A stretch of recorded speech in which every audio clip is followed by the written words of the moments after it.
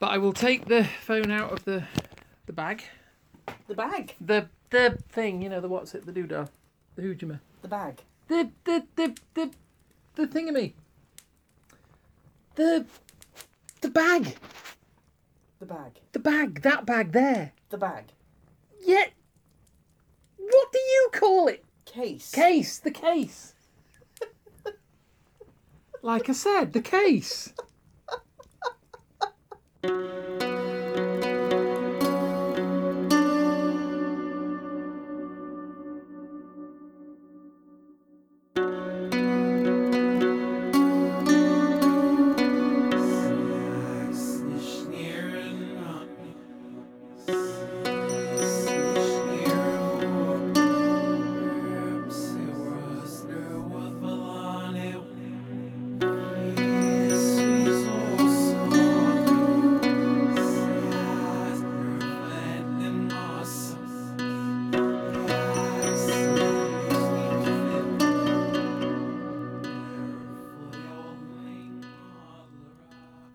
I've got a branch sticking right in my leg.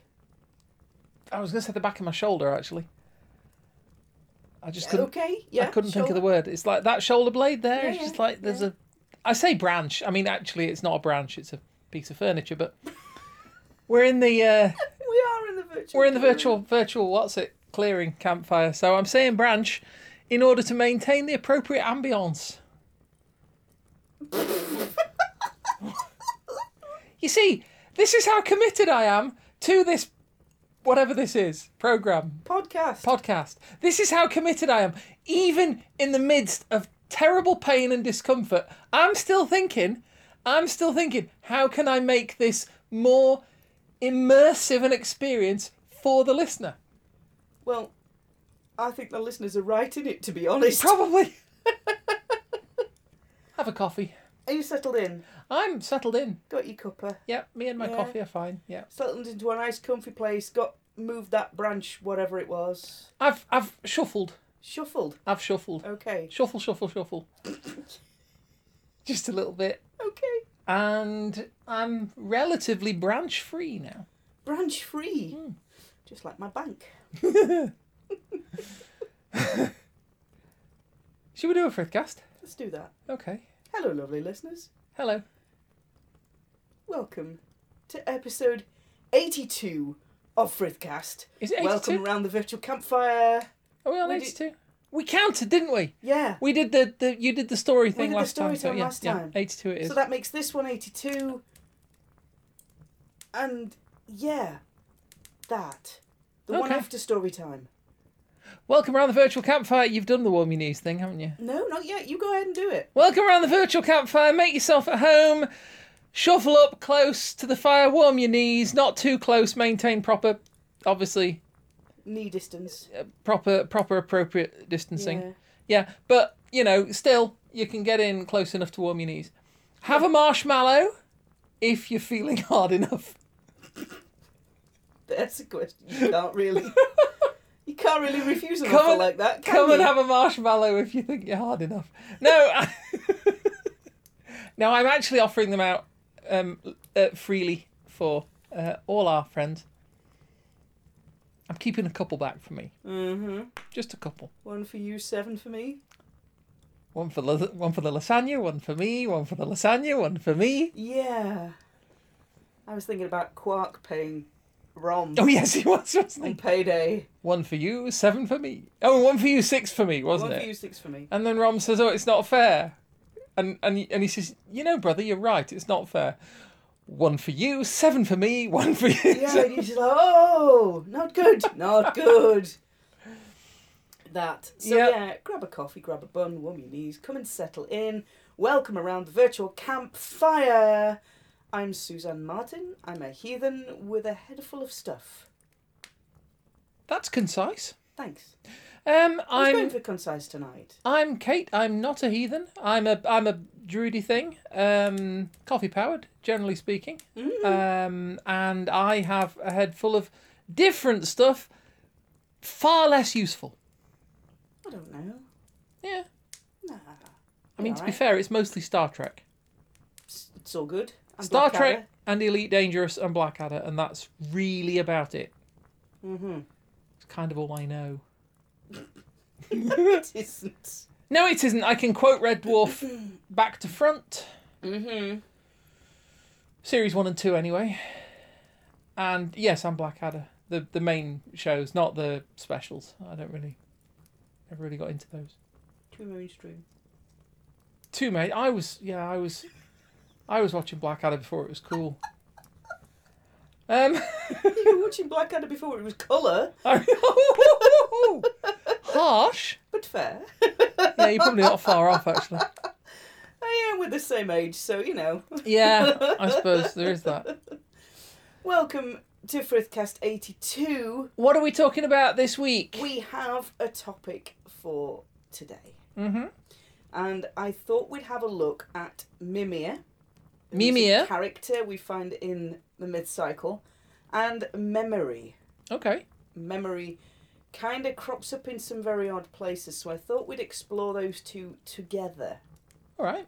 What memory means to the people in the sagas, what it might mean to us now, what the differences are, what knowledge we might look at, and get us kind of having an explore of some of the times it crops up in the sagas, what they associate it with, and whether those values are the same as the ones we use now or whether they're different ones now. Okay. This was my thought. Good thinking. Okay. So, Vikings, the people who go a Viking in the Viking Age are primarily an oral culture. Okay. So they tend to speak things to remember them. So, no books, no internet, not really a whole lot of writing things down till later.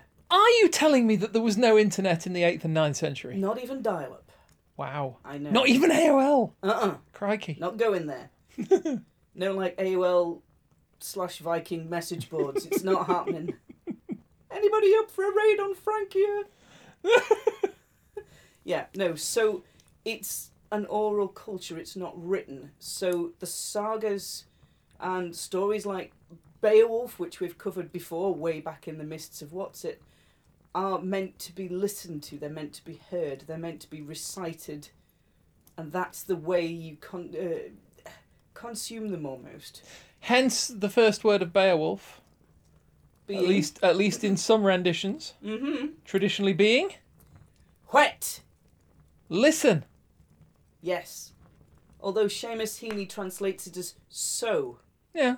Which is like a break in the conversation where you say, so, and then you change the topic. So he uses that little tiny word to break wherever the listeners are and take them into this new topic. Which is actually interesting because it's a very old example of something that happens an awful lot nowadays. Yeah. Which is whenever somebody's being interviewed, and they are, it doesn't matter who they are, politician, business person, scientist, expert on anything, or actor, or whoever it might be, they'll be asked a question. Can you tell us about such a thing? And they will always start with so. Yeah. And then carry on and then go on and do their answer. I'm going to tell you a thing. So yeah, Seamus Heaney translated. So the Anglo-Saxons were doing that. They did well. Seamus Heaney did that. That's how he translates the word, but the word doesn't have one single translation. So many translate it as listen, as in pay attention. But Seamus Heaney goes with so. Just another thing, slightly off at a tangent. Because we never do those. And this is only my understanding. Anybody listening to us who actually speaks Latin will no doubt want to correct me on this. Okay. But as I understand it, other makes of motor vehicle are available, but Audi, I believe, is the Latin imperative instruction to listen. I am commanding you to listen. Audi. Audi. Yes. Huh. I just thought I'd mention it. Okay. Cool. Volvo means I roll. And that's how I roll. And that is how I roll. Okay. Going back to memory. Okay, fair enough. And I'd forgotten we were doing that. Mimir. Oh, God. Oh, I had to. I'm sorry. I know we had to get it out of the way. I thought I might as well do it. I know we're probably going to do it again at some point. I'll try not to. You forget you've done it once. You're going to do it again. Probably. What are we doing again? Exactly. So memory to 8th, 9th, and 10th century people is orality, not literacy. Okay. So it's the spoken word. Memory is attached to the repeating of the spoken word, repetition of it. So you'll hear a myth cycle story once and you'll start remembering it. You hear it again and again and again in maybe slightly different variations, but you'll hear the same basic story structure. Yeah. You start remembering what that story is. Now for us, it's more literacy based than orality. We read things and we remember. Okay. We don't often gather together. I mean, depending on where you were in the school system, you might have learned times table by rote. Yeah. So you learn it not by reading it, but by repeating it over and over and over. But the majority of things now, it's literacy. Memory is literacy. Okay. So you read things and you remember them through reading. So what you mean you read them and you learn them by That reading way. them, or you mean the having them written down serves as the memory? Well, that's an interesting point. We're going to come into that. Some of the sagas use books as memory aids. Okay. Not as memory itself, but as an aid to memory. All right. So we're going to come into some of those. And the writing down of things in books or on pages. And there's an example of a priest called Ingimundir. I beg your pardon? Ingimundir. Okay. And he's from the Guthmundar Bishop's Saga. Is he? He is. Okay. And he's a priest, and he basically sells all his stuff and goes travelling. Right. But he takes with him certain items that are precious to him. I'm just checking. I'm not going to have to pronounce him at any point, am I? No, you're fine. Okay, that's fine. Yeah. That's good. So he takes some of the precious items of his own and goes travelling with them. Okay. And while he's on a ship, some of his items are lost at sea. Right. And he makes it to shore, and there's one item in particular that he mourns the great loss of, and it's called a book chest. Huge big box full of books. Wow. And it's described as his heart's delight, and he's lost it. It's gone. It's in the ocean. And I can imagine that's pants. quite a thing. That's like dropping your Kindle overboard with like 3,000 books on it. Yeah. But probably bigger. Kind of worse. Bigger and fewer books. We're talking proper. I mean, what? Like paper books. I was going to say we're talking covers, like codex. Codex. Books. Yeah, codex books. And this is when? So books. This is. Do you know? I don't know when this is. Okay. But sagas. So Saga period. Right. Saga period. I'll have to go and look up what year this particular saga was written down. We'll stick it in the notes. It's fine. Okay, if we remember. Lovely listeners, we're going to stick it in the notes. So he loses this book chest and he's gutted. And so he prays. It says he makes an intonation or an invocation that his book chest and the contents be returned to him. Okay. He's a priest. And the chest washes up intact. Wow. And when he gets to it, there's only one latch catch working and the other two have been smashed to pieces. Right. So he undoes this last latch, the only one that's holding the whole chest together, and he opens it up and all his books are in there and they're all dry and they're all fine. Really? Yeah. That's quite a case. It is quite a case, and he's very happy about it because he's now got his heart's delight back. Yeah. So the book chest... Sorry. The bookcase in this is not like a case like our bookcases, but the book chest that he has is described as like a container, so it contains knowledge and information and memory in there, which is why he was so gutted when he lost it. Yeah. So when he gets it back, it represents this continuation of memory, knowledge, information that he's able to continue carrying on. Yeah. The Icelandic church history has a piece that is known as the Hunger Stirrer. Now, it doesn't have an author's name on it. It's an odd thing. Some of the sagas are very clearly have an author's name on it. And again, that's part of like memory. I wrote this. Yeah. I'm putting myself into this document. But there's an Icelandic church history called The Hungerstöre, where the author, who is anonymous, states that a book is an aid to memory. Okay. So it's not memory itself, it's not the whole thing that they rely on to learn that knowledge. It's containing knowledge that they already know, but they're using it as an aid memoir, as a way of remembering. Okay. Which presumably means they can read. Yes. And write. Some amongst them can write. Some amongst them can write, and some amongst them can read. There's lots of connections to bees. Bees as in bees insects. As in okay. There's lots of connections between bees and memory. Okay. In the sagas, which is a bit mad random, but a book or a place where knowledge is stored can be called a cellar. Cella. Yes. Yeah. And a cellar is where a bee stores nectar and it brings it back. From which we get cell.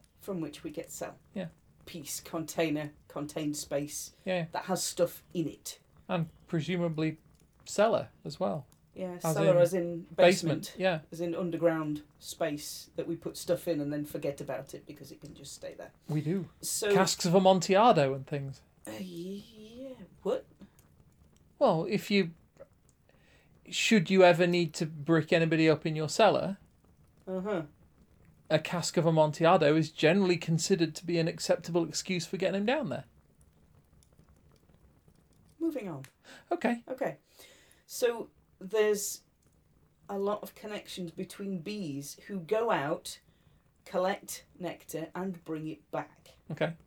So they go out, they collect stuff, they bring it back, they store it. And they transform it into useful stuff that they can do things with.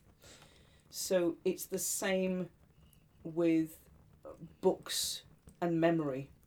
They're connecting the bees going out, as in the knowledge is brought back, it's put in a book and it's stored. So there's lots of connections in the sagas to bees. Yeah, I can see that. John's good analogy, saga actually. Helga covers this whole bee thing. Alrighty. Now we know something else connected with memory that is famed for going out across the 9 worlds, collecting information and bringing it back. Wait a minute. Do it. I can do this one. Do it. I happen to know, but I couldn't tell you what they're called. Oh, I could. Hugin and Moonin. Yes. Thought and memory. Yes.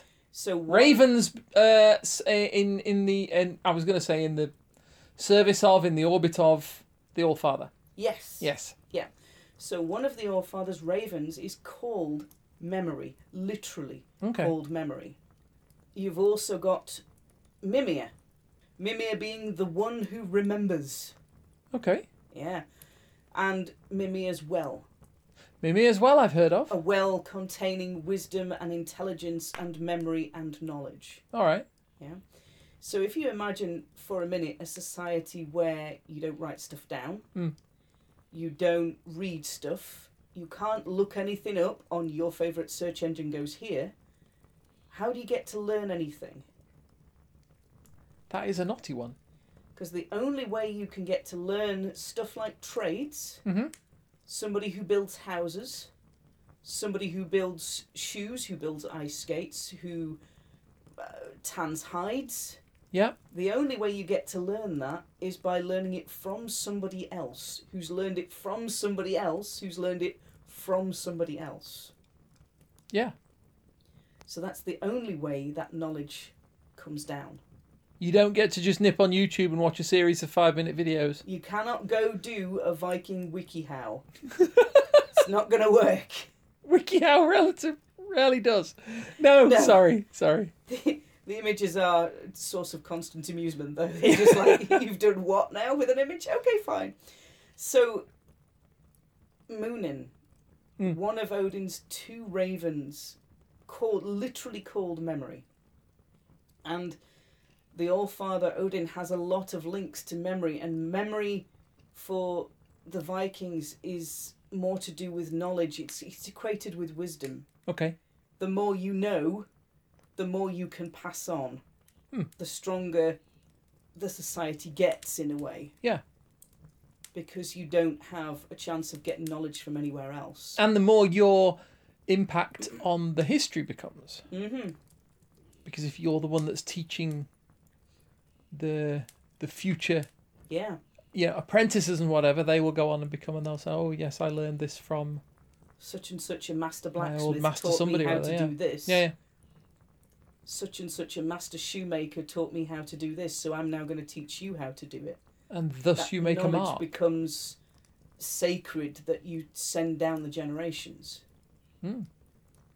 So memory for those people becomes something absolutely fundamental to your way of life. If you break a pot and you've got nobody in your village that's a potter, you're going to have to trade for it or do without it, or find somebody who's got the knowledge to make one. So it's hugely valuable to them. Knowledge, wisdom, memory. Yeah. The remembering of people. The memorials you get when somebody dies. Somebody's name in the Halvermal you get. Somebody is not forgotten if you can still remember their name and their deeds. Yes. If there are generations that you teach those stories to, that person stays alive in the consciousness of the community. Yeah. So it's kind of all interlinked, and it's probably a little bit big for my brain.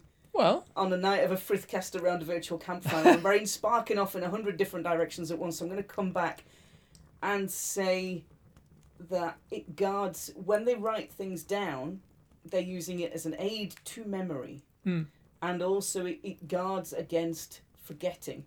In the Prose Edda, in the Skaldskaparmal, they say that writing a book guards against forgetting information.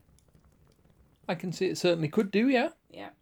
In the King's Mirror, which is Norwegian, it's circa 1250, or take a year or two. There's a conversation between a father and son, like a question and answer, and we've seen some of the myths in the myth cycle in this kind of mythical question and answer, not Socratic conversation, not Socratic argument, but this kind of question and answer format as a way of delivering information to the listener or to the reader. Yeah, it is Socratic. I mean, that was is it Plato wrote dialogues? But yeah, Socrates and Plato would do that a lot. They'd present arguments and ideas and whatever as conversations between two characters. Yeah. So you've got a father and son conversation in the King's Mirror, the document called the King's Mirror, and the son says that basically his father and other people have said, well, after this conversation is finished, take your memory and go and remember what we've said and write it down in a book. Okay. So he does. Yeah. So if we look at... Might even get some of it right. Mimir. Yes. If we look at Mimir. So he's somebody in the myth cycle that you don't know a lot about. Okay. And if you go right back to the beginning of the myth cycle, you have the Aesir-Vanir War. I remember it well. Yeah. So Njord and Frey and Freya are the hostages exchanged from the Vanir to go and live in Asgard. The Vanir, just to remind myself, the Vanir tended to be sort of nature gods. Didn't they? Naturey aspects of gods and goddesses. They went over to Asgard to live with the Aesir. Okay. Now, in a hostage exchange, you've got to have people exchanged back. And Mimir is the wisest of the Aesir, although you don't know whether he's on the Aesir side, but you don't know whether he's actually classified as an Aesir or a giant. Okay. But he goes over as a hostage to the Vanir. Again, another tangent though, but it's sometimes a bit difficult because we use this term giant. I think we talked about it before when we were talking about, is it Utgard? Probably. Giant, Jotun, Etin, Hungry One. Hungry One, that's right. You said that giants were sometimes described as hungry ones, and it was like we picture giants as being these huge, great beasts. Oh, huge, great people, I should say. They're but big physically in stature, and yes, this is the way we even in Christian mythology and Hebrew mythology, you have the stories of Goliath and so forth, and the Nephilim, who were supposed to be giants. But does it mean physically very big, which is the way a lot of people tend to interpret it, or does it mean giant in some particular attribute? So hungry ones, or with the Nephilim, it's they were men of renown, and in that sense they were giants. But there is an awful lot of this sort of almost interchangeability between a lot of the what loosely called races in the Norse mythology, because I know there's talk about whether the Dvergar were the same as the Svartalfar and all that kind of thing. Yeah, kind of gets a little bit. So it's like if you were to say to me, well, okay, Mimir is possibly a god, possibly a giant. It's like, well, what if the gods are basically a kind of giant? I don't know. It's yeah. Well, you don't get to find out a lot about Mimir. Mimir is given as a hostage to the Vanir to go and live in Vanaheim. Okay.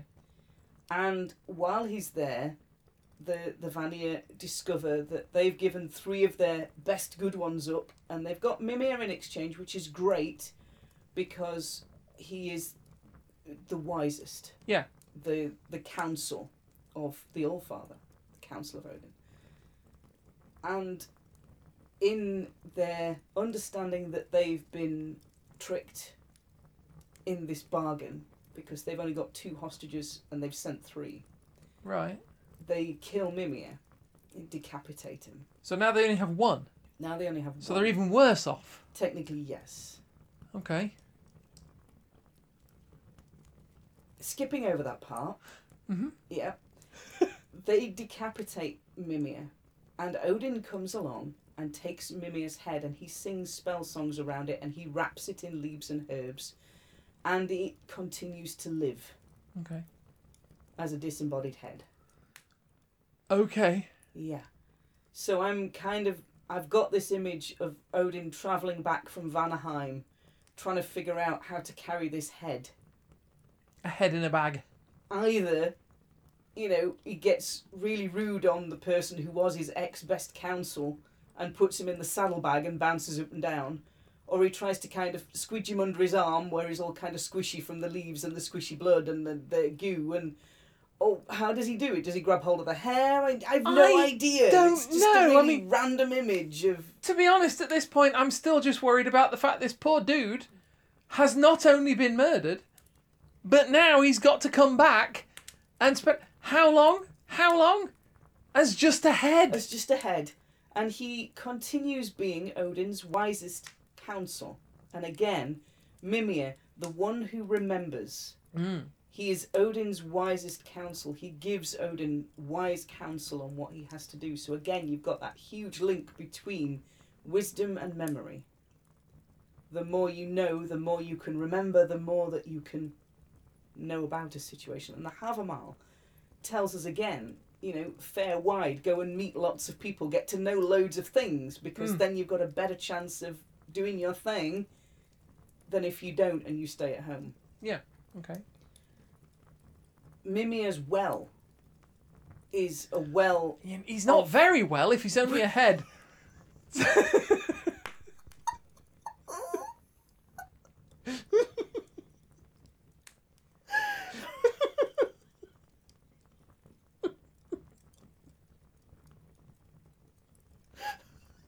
You alright, dear?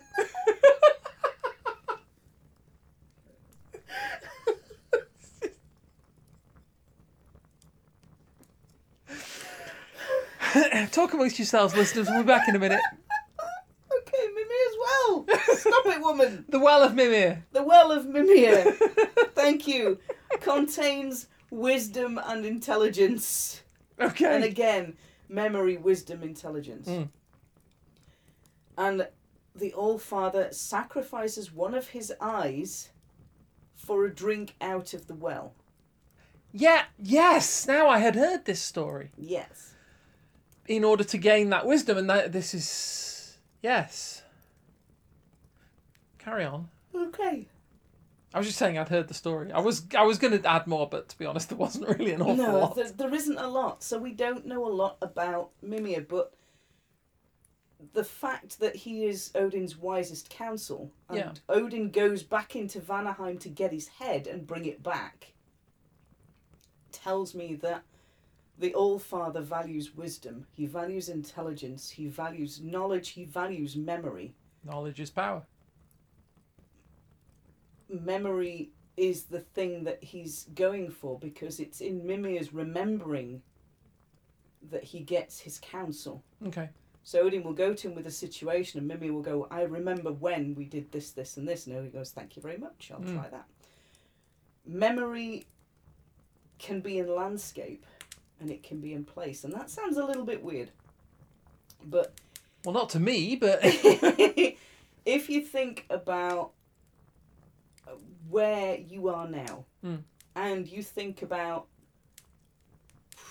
somewhere you knew in your childhood, somewhere you maybe went on special occasions, you have memory attached to that place. Yeah. Your memory is attached to that place. Or so you think. Or so you think. Yes. We're going to come on to that bit in a minute. Okay. So memory is attached to that place, and the Viking peoples were ones who travelled. So they could literally go and say, I'm going to tell you the saga of Eric the Red, and if you look over there, you'll see the ruins of his farmhouse. I'm going to tell you the story of Beowulf, and if you look over there, you'll see his burial mound against the cliffs. Okay. They put people into the landscape, and the act of burial transfers memory and place and deeds of that person into the landscape, which they then live in. They're living within the memory of that landscape. Yeah, I suppose. They're saying, oh, that rock was where so-and-so stood when he taunted so-and-so. That stream was where so-and-so crossed on his run away from the farm. And we do it all the time. Yeah. And we do it ourselves now, and they did it then. Yeah. It's also very prominent that memory is visual, it's in imagery. And if you look at a lot of the tales of the sagas and look at the descriptions of people who are prominent in the sagas, so either the saga hero or one of the major characters, and when you get to their description, it will be quite vivid. Okay. It will be colours and descriptions. So Njal's saga is a really good example. In Njal's saga, the whole saga is named after Njal. Okay. So it's kind of his thing. But when you see him, you know, it says, oh, he's fair of face and he's good at what he does, but he has no beard. So it's an instant visual marker. All right. That when you're listening to that saga, that's the bit of it that will stick in your mind. Okay. Like, oh, you get a fabulous description of their clothes right down to the belt buckle. Yeah. And it's to fix that character in your head, because your society is oral, not literate. Well, not literally literate, but... Yeah, it's... predominantly oral culture. Yeah. So the more vivid imagery you have of your heroes, the more likely you are to remember them. So it's kind of a strange thing. Okay. This memory, and memory that they look at now, and what we know about how memory works now. In as much as we know anything about how memory... We do, obviously we do. Yes. We do have some ideas. Yeah. It's not quite as straightforward as it seems to be to those of us who are using it. Yes. I did a course, only a short thing, it's an online course a year or two ago. It mostly concerned itself with the way the mind works in various functions, and one of which was memory. And it wasn't necessarily sort of this is how things work, because obviously when you get into the mind, into psychology and stuff, it's a lot of kind of hypothesizing, and you will do experiments and so forth, and you'll find that to some extent your hypothesis might be borne out, and you know.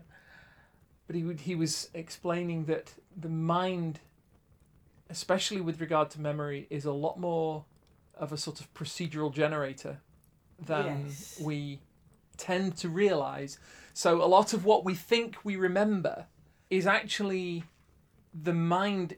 Basically, it's sort of like when you take a file on a computer and you compress it down, like you compress a JPEG or put something into zip files or whatever, and it basically takes this big file and makes it smaller by using sort of encoding to take, this string of characters can be reduced down to such a thing, and then it will know how to unfold it later. Yeah. And the mind actually does something very similar. It will take what are the significant parts of something, and you'll remember those, genuinely remember them. But when you come to recall an experience or a memory of somewhere you've been or conversation you've had or something, depending how long ago it was, you'll find that quite a lot of it is actually your mind sort of trying to unfold from the little compressed bits of data that it's got, and it will interpolate.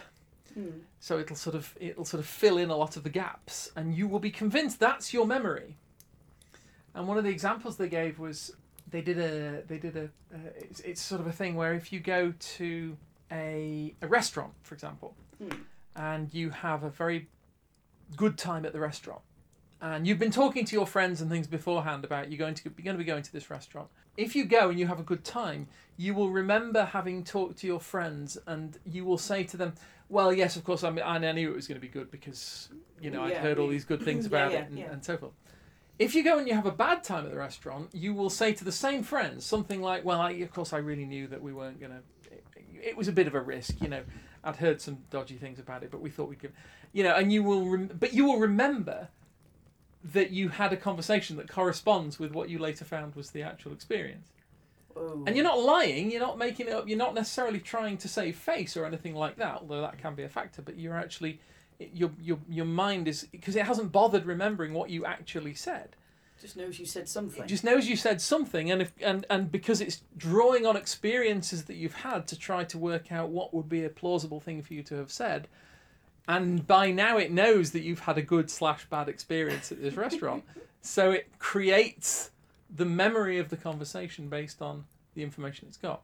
And so a lot of the things, when you're talking about... I will shut up in a minute. It's quite all right, do your thing. But when you're talking about putting, sort of making visual imagery, and you're saying, okay, well, we'll describe this character in great detail with lots of colour and lots of vivid descriptions, that's going to be the bit you remember properly. Whereas a lot of the rest of the story might be, it'll have variations and spins and things depending on who's telling it, because they're basically remembering what they think the story was. But they know it's got particular beats and particular key points. Exactly, yes. Where so-and-so will do this and so-and-so will do that. But the bits in the middle... Yeah, I mean, the sagas that we have, we get them in several different manuscripts, or we get partial bits of them in several different manuscripts. And they might have slight variations in who does what and what happens, but the major beats of the story are pretty much the same. Yeah. So it's like Hitchhiker's Guide to the Galaxy. I know it well. And it's in several different iterations. There are films, there's a TV series, there's a series of books, there's radio. Yes. They're all slightly different stories, but they're all mostly the same. Yeah, yeah. So that's kind of like a modern day example of what we find in the sagas, especially where it comes towards memory. You might remember that you really love Douglas Adams and that Hitchhiker's Guide to the Galaxy is blooming brilliant. Yeah. And then you listen to the radio play and it's not quite how you remember reading the books. And then you see the TV film and you think, well, that isn't quite how I remember the radio play, but it's mostly the same, so yeah, I'll go for it. Yeah. But it's got difference. Or you might find that you remember a scene. You remember watching a particular scene in the TV show. Or in the film. And you remember exactly what was said. You remember the characters, you remember the dialogue, you remember how it looked. And then you find that scene isn't in the film. It's in the book. And you read it in the book, you were visualising it. In the style of the film. I'm trying to think there's a fantastic example, and again, I'm afraid it's going to have to be an in the notes job. But was it like a whole TV show? Or something that a load of people, even to this day, swear they saw this TV show, or they saw an advert, or there's something that they saw that they can describe in vivid detail. And it's only when you actually dig into it that you find that it never actually existed at all. Okay. But there is this, because there was this, somebody at some point has said, I vaguely remember something like that, and they've sparked this idea that other people have sort of glommed onto and shared between themselves, and they've created a sort of a communal memory of this whole, I'm sure it was like a whole TV show or a whole film or something, and I will look it up, but it never actually happened. It never existed at all, but people are swear blind that they remember going to see it or remember watching it on the TV or whatever it was. Yeah, so when you read the sagas, it's words that stay in a book, but they are supposed to be an aid to memory. They're not supposed to be your whole memory. No. So it's kind of a really interesting point for me in how we understand memory working now. In a very primarily literate society, we have the internet at our fingertips. Yeah. We can choose to go and read any one of the sagas on any given day at any time. And somebody, even when the sagas were being written, couldn't do that. No. They might have to travel between places to go and see copies of a manuscript. And then you've got to get round the tricky fact that you might not be able to read. So memory then and what it was used for and memory now, kind of a whole interesting thing, and I think I'm going to have to sit and reflect a little bit more on it and try and figure out where it goes, what happens to it. But maybe this is a bit of a springboard for you lovely, lovely listeners around the virtual campfire. Oh, hopefully so. So we're kind of going to leave you there pondering, what memory is to you. What memories can you remember? What are your earliest memories? What are your fondest memories? What are the memories that you want to write down in a book so that you've got an aid memory for later? What things do you choose to remember, and how are you choosing to remember them? And if you take two people who went to the same event, they will come away with very different recollections of what that is. They will. What it was to them. It's one of the reasons that eyewitness testimony in court cases, we always treat it as though it's the absolute be all and end all. People say, circumstantial evidence of circumstance is the stuff we don't want. That doesn't prove anything. Your DNA, you want eyewitness testimony. It's like, no, it's the eyewitness testimony that is the least reliable. That's why you have to get so many people in, and you have to work just on the things that they remember that are the same, because there's going to be so much variation, because people see things, perceive things differently, remember things differently, and will focus on different aspects of a situation. Yeah, so even when you're working in the sagas in translation, it's somebody's interpretation of somebody else's interpretation of somebody's memory. Yeah. And as you presumably as you go down through the tellers, you get different variations. You will get iterations on stories. Yeah. Little details added in and taken out, and all sorts of strange things that happen.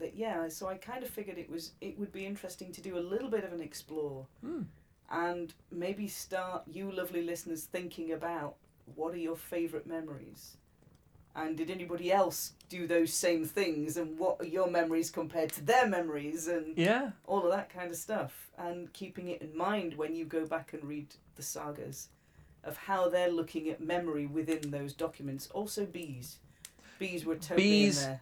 Bees very important. Bees very important, and a raven that just happens to be in there as well. That does not eat the bees. Which is probably a good thing. So, lovely listeners, we're going to leave you pondering around the virtual campfire. If you want to find us online, you can find me. I'm Suzanne Martin. I'm on Facebook as Suzanne Martin. I'm also on Twitter at Geetha in Jeans.